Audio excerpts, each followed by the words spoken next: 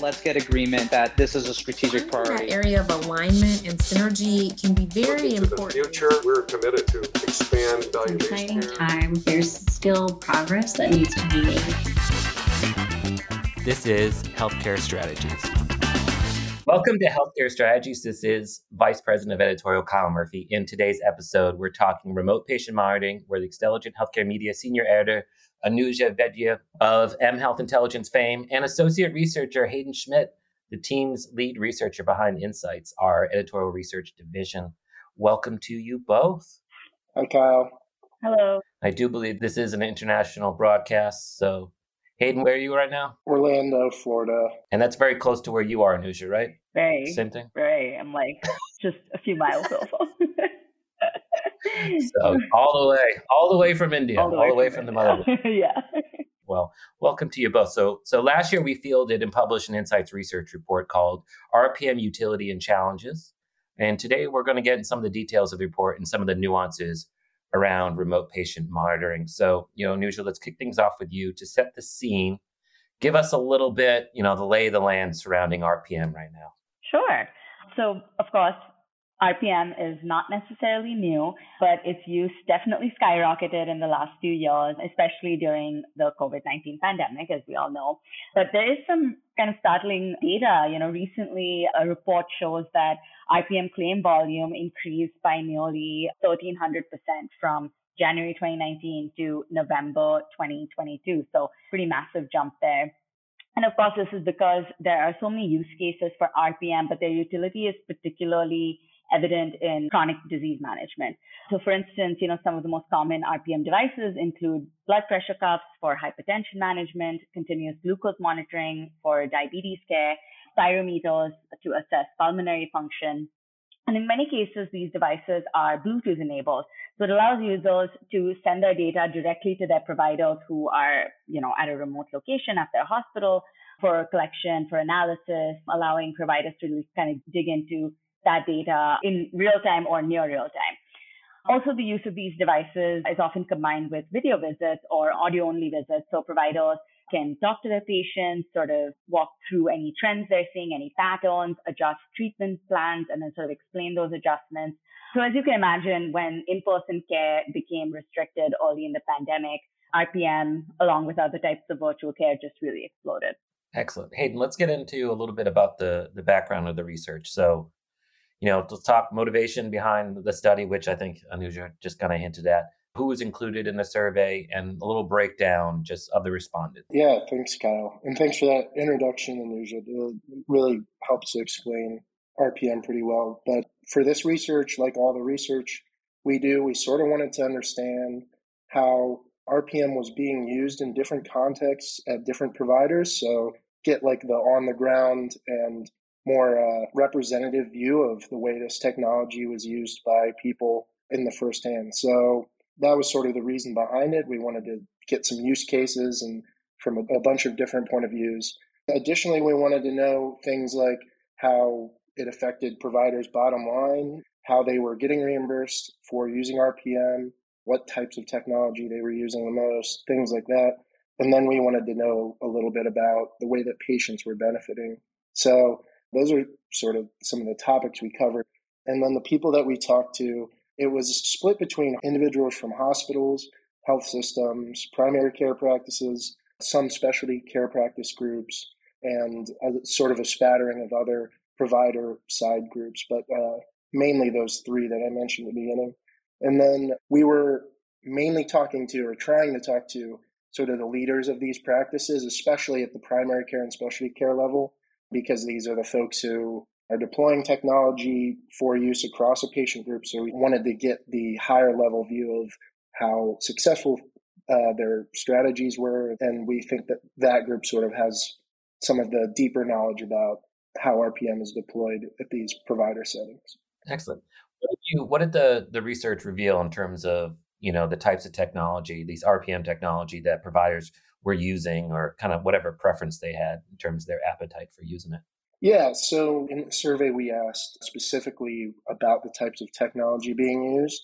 So the results here aren't necessarily representative of exactly what you'd see everywhere across the nation, but it gave us a good idea of what was popular what things we thought would be popular but weren't, stuff like that. So from the survey results, we saw that almost 60% of physicians were using a pulse oximeter. And we also saw that a large number of providers were using blood pressure devices to measure blood pressure in their patients. 53% said that they were offering their patients like weight scales, things to measure changes in BMI. There were 48% that were using heart health devices. So we're talking about like an EKG with event tracking capabilities. There were another 45% using the CGM or the continuous glucose monitors that sometimes used for patients with diabetes.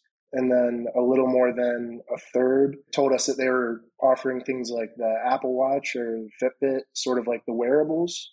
And then a smaller number, 28%, said that they were offering the spirometers to measure airflow in patients, someone like who may have COPD or a condition like that. So that's sort of the rundown of the technologies that people were using. It really touches on like what Anuja was saying before with chronic disease. Obviously, chronic disease, at least just talking about the US context, you're talking about like 6 in 10 people with some kind of chronic disease. But then of those people, they have multiple comorbidities. So Anuja, I'm curious from your vantage point, kind of what you're hearing from providers and developers. Are they focused on that chronic disease, the burden that's there in the high cost centers? And, when they look to the future, are they looking at other use cases, other things where they can, really target, where the technology can kind of prove its value? Yeah, absolutely. There is a lot of excitement around RPM, and exactly as you just mentioned, really chronic disease management is sort of the focal point for that excitement. There's just so many ways in which RPM can improve chronic disease management. So for instance, it can sort of help providers track patient health metrics in between doctors' visits, right? So take hypertension, doctors are no longer waiting for their patients to come in, once a month or once every X number of weeks before they get that data. They can just get that data in real time. Similarly with the CGMs and other devices. So that's like a huge amount of data for providers to be able to analyze, to really sort of go through trends, through patterns, to see how patients are reacting to different types of medications or treatment plans, helping them really sort of improve their clinical decision making and improve those treatment plans. And of course, we have clinical evidence that really has largely backed up RPM use, right? We've seen that using RPM devices can result in fewer readmissions, in fewer unplanned and unnecessary emergency department visits. It can help, cut death rates, especially if used in sort of follow-up care or rehabilitative care. So, cardiac rehabilitation is another huge area that providers are kind of looking to implement RPM and really sort of enhance that care delivery. But looking ahead, there's also we can't ignore the rise of hospital at home services, which again grew hugely in popularity over the pandemic, largely because CMS provided a waiver, which we'll get into a little bit later in this conversation. But hospital at home really enables providers to bring hospital level acute care into the home, which has huge potential for stakeholders. Clinical evidence around this is also very strong. And so in the past few years, we really have seen countless hospitals launch these programs. And, not only can hospital at home improve patient outcomes and clinical care, but it can also help health systems in numerous other ways, one of which is to sort of help them conserve much needed resources like inpatient bed capacity, which we saw during the pandemic, was a huge boon for hospitals that were able to provide that COVID care in the hospital, but also provide hospital level acute care at home. That was huge in the public health emergency situation we have been in for, 3+ years now. A follow-up to that is, you talked about, hospital at home. I'm also wondering about the kind of aging in place movement, which seems to be on the rise. We all have heard about this baby boomer generation wanting to be in the home, not wanting to necessarily be in a assisted living community. So are you getting a sense of there too, people looking down the road and thinking that, well, if we can put some of this stuff in place, we can actually give these people peace of mind, at the same time intervene when it's necessary? Yeah, absolutely. We're definitely seeing more providers, more payers talking about that. And, as we'll get into the reimbursement piece a little bit later, but if that continues, then, that could definitely be a huge way to sort of keep seniors at home longer because, you can sort of manage their symptoms, manage that care just so much more easily and more comfortably from their homes, whether or not they have other caregivers at home. I think just kind of being able to have that connection to a care team is huge. And with the geriatric population growing, I definitely think that increasingly, hospitals are going to start looking at sort of the aging in place piece as well. Excellent. Hayden, let's bring you back in here and touch on the survey again. What did we learn about provider expectations for the different RPM programs? What was their feeling about them? Maybe what are some of the areas that they were expecting more or they want to see some further development? What did we learn in that regard? Yeah, so from the survey results and some of the qualitative interviews that we did, we saw that there were 3 primary goals when adopting RPM tools. These mirror what Anuja just said. The first was groups were really keen to reduce readmission to the hospital. That was primary. And for the same reason that Anuja said, that statistic sort of factors a lot into reimbursement arrangements. So if you can keep your patients out of the hospital, they don't return to the hospital, it can really help you out on a lot of these arrangements, these financial arrangements. The second reason that people were adopting RPM tools was to maintain a better overall record of their patient's health. These tools record tons of information and they can help a provider form a clearer picture of where a patient stands and how they're doing with some of their chronic diseases. That was foundational. And then tertiary to that, there were providers and some that we talked to who were using RPM systems with some of their more ill patients and the ones who may not have access to the care setting. They sort of live far away from the primary physician's office. They were using the device to sort of act as a premature warning system. So if blood pressure has been spiking unusually for several days and your chronic care manager they had working for them, sort of this person was tracking the information that was coming in from the RPM devices and could sometimes spot anomalies before they got to a point of no return or a hospital readmission or something like that, and just use it as a way to augment the care plan and sort of bring somebody in, say, it's really time for you to get in here to look at the medication we're giving you because something's not working, or get them into some other specialist who can help with whatever the issue may be. But that was sort of the other reason that people were using these. And then also a final thing, some physicians said they were using their RPM programs to support virtual health in general at their organization. So a lot of people have picked up some type of telehealth program since the pandemic, and they may be seeing a large percentage of their patients through primarily virtual visits. And it really helps to have the ability to give them some device that can sort of just have it cover more of the bases in terms of if we can get the blood pressure, the weight, and all of these things, then it makes sense to continue to follow through with these virtual type visits. I mean, all good points. I mean, I think it's something that we've learned and witnessed over the past few years, just in terms of the pandemic making healthcare settings unavailable and technology really filling in those gaps. I want to get to the main issue, which Anuja, you've already alluded to a bunch of times, which is money, which is reimbursement and kind of what's holding back RPM technologies from broader use. The evidence base you said is there, enough use cases. We've seen the success with post-surgery and things like that. So I guess, what's that big sticking point when it comes to reimbursement and who pays for what? Yeah, absolutely. So I think it really kind of comes down to the digital divide and the lack of digital literacy, because ultimately that puts a bigger onus on the health systems to provide the support that patients need to even be able to access and appropriately use these devices, which ultimately makes this whole endeavor much more expensive for the health system. So if we kind of break it down, digital divide refers to sort of unequal access to digital technology in the healthcare context. This really means, how not having a computer, a smartphone, or reliable internet access can really leave patients without access to virtual care, including RPM, because as I mentioned earlier, many of these devices rely on Bluetooth, on Wi-Fi to be able to collect and transmit the data. And then, on the flip side, there's also the lack of digital literacy, which means that even if patients had access to these devices, they may not be very comfortable using them. They may not know how to use them.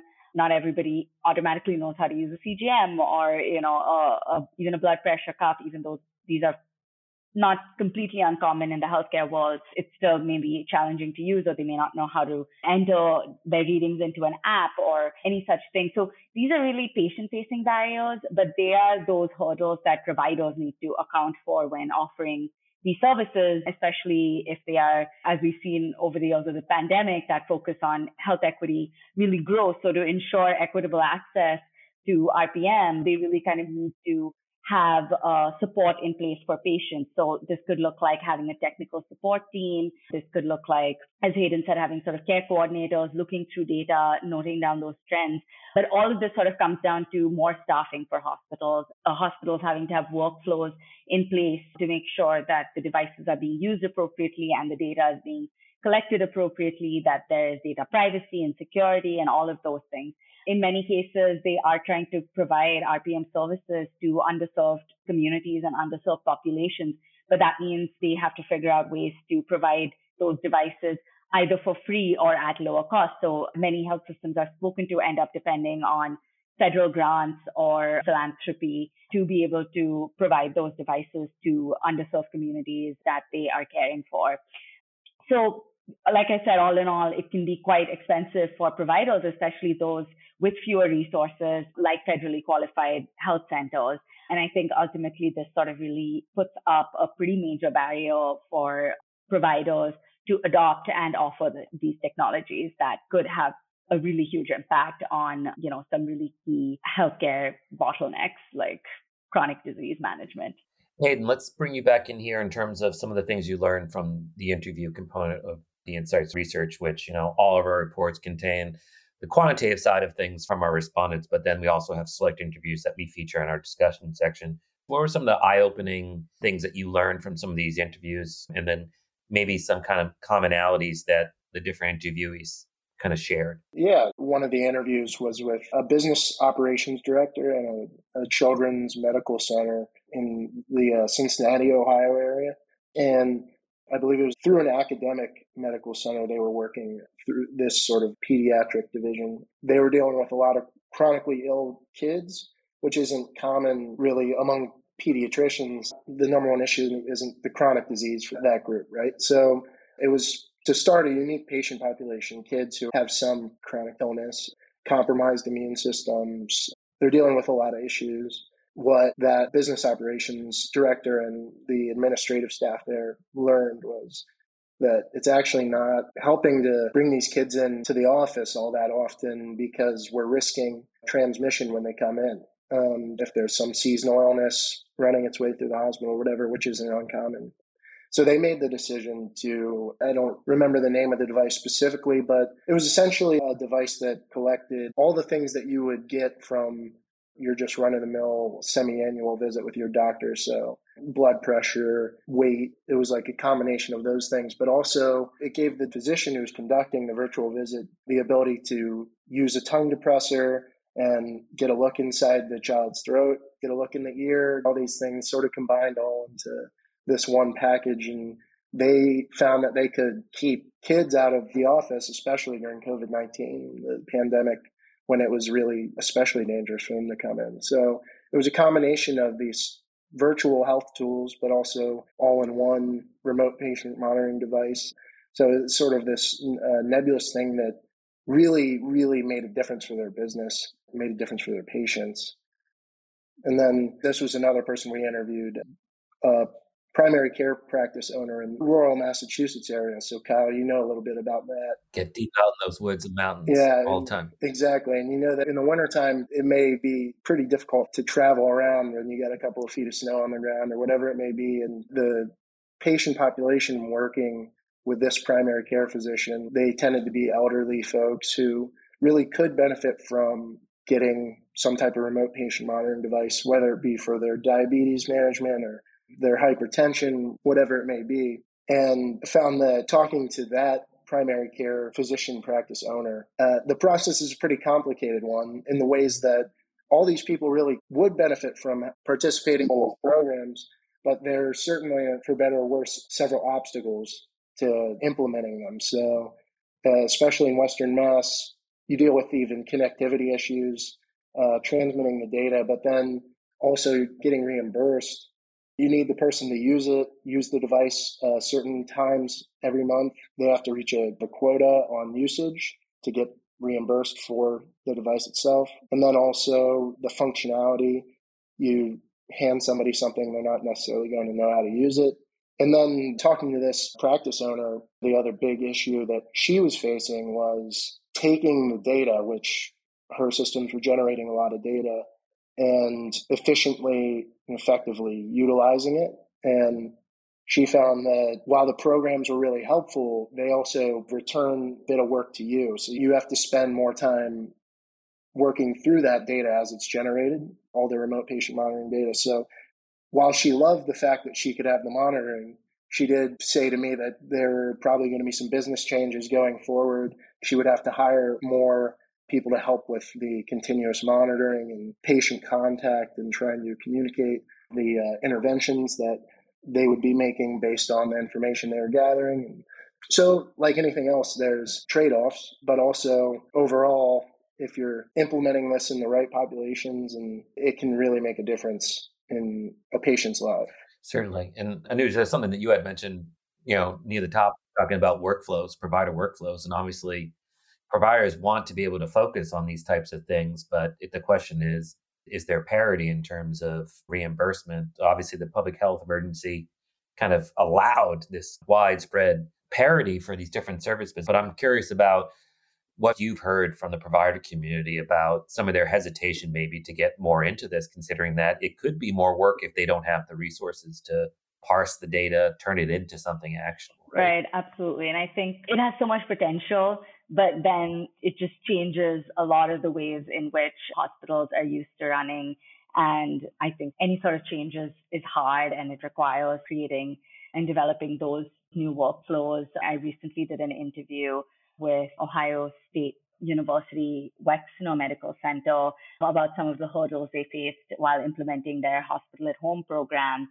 And that was one of the big ones, is just developing clinical workflows, getting some pushback from providers, because obviously if your hospital at home workflows aren't going to exactly mirror inpatient workflows. And when it comes to healthcare, clinicians are obviously wanting to be as careful as possible, and they have the tried and tested true things that they've been doing for so many years at the hospital. And now those workflows have to be changed to be able to be implemented in the home. And that can definitely lead to some discomfort, some pushback. So the leader that I spoke with talked a lot about how there had to be a lot of dialogue and conversation and really proving out the use case, showing them how it can work as they kind of went along with implementing things. So that's definitely a challenge. And of course, the sort of uncertainty around reimbursement is sort of always there as well. We'll round things out with the last question is, where are you guys seeing some optimism or some of the most exciting things? I'll say from my vantage point, getting patients actually involved and knowledgeable about their healthcare can only kind of raise health literacy and hopefully start changing behaviors, because prevention can go so much further than sick care. Where are you hearing the greatest excitement around further RPM, either development in terms of devices or use cases? Absolutely. Yeah, again, I mean, we've been talking about this so much in this conversation, but I really don't think it can be overstated, is RPM's sort of impact on chronic disease management and maybe taking it a step further to chronic disease prevention. Something that's very early on, but pretty exciting for me is that there is some exploration. It hasn't really entered any sort of clinical care yet, but on a research front, there are a couple of studies that providers are involved in, that NIH, I believe, is involved in as well, on how RPM could maybe be used to track Alzheimer's disease or cognitive impairment, which, if that is possible, that could be huge, right? Being able to catch something as life-altering as that in its tracks is really amazing. Similarly, it could really sort of change the way we care for long-standing chronic diseases like cancer. There's just so much uncertainty around cancer care, and I think RPM can really help providers offer that additional layer of support at a time in a patient's life that is so uncertain, that is so sort of life-altering, because I've already spoken to providers and cancer institutes that are using RPM to track symptoms for patients who are currently undergoing chemotherapy. It's like obviously chemotherapy can last for weeks, months, and so on. So to be able to kind of keep track of how patients are reacting to those medications, whether they need any sort of additional support to manage side effects from any sort of cancer treatment as it's happening, instead of waiting for it to worsen to the point where they come into the ER and then they have to be admitted to the hospital, which is also just emotionally very taxing on a patient to be able to catch those things and just intervene in the moment. That can really be huge to change the patient experience there. And of course, like we mentioned, similarly with aging in place, right? It could really just change the way our society ages, which is a very thrilling idea. I know we kind of take it for granted that there's just so much information available, but I think one of the things that we've captured in the conversation was a lot of healthcare is episodic and these little snapshots. You don't get that connective tissue between these things. And Anuja, to your point, that's where we might recognize some patterns or some early indicators of a decline or an improvement that, may have been undiscovered because there just wasn't data in that point. Hey, I'm going to give you the final word here. Where are you seeing some of the excitement too, born out of the research? And also you do some writing on our life sciences side, so I should obviously emphasize it as well. But I guess where are you seeing some of that potential starting to come into picture a little bit for RPM? Yeah, you both made some really good points, and I share those same exact feelings.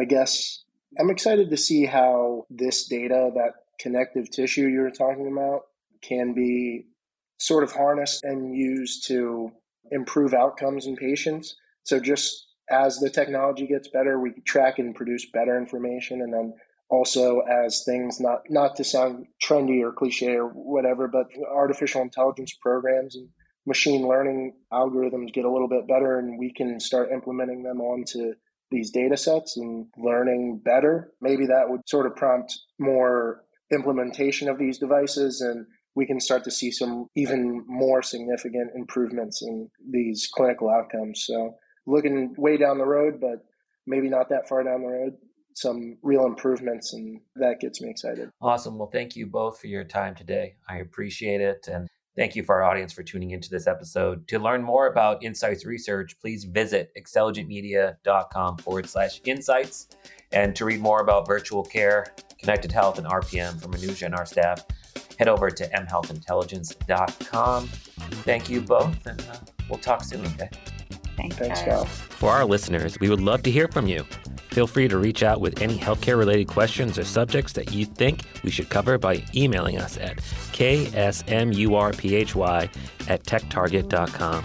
And if you like this episode, please consider rating and reviewing us on Apple Podcasts or wherever you're listening. Take care.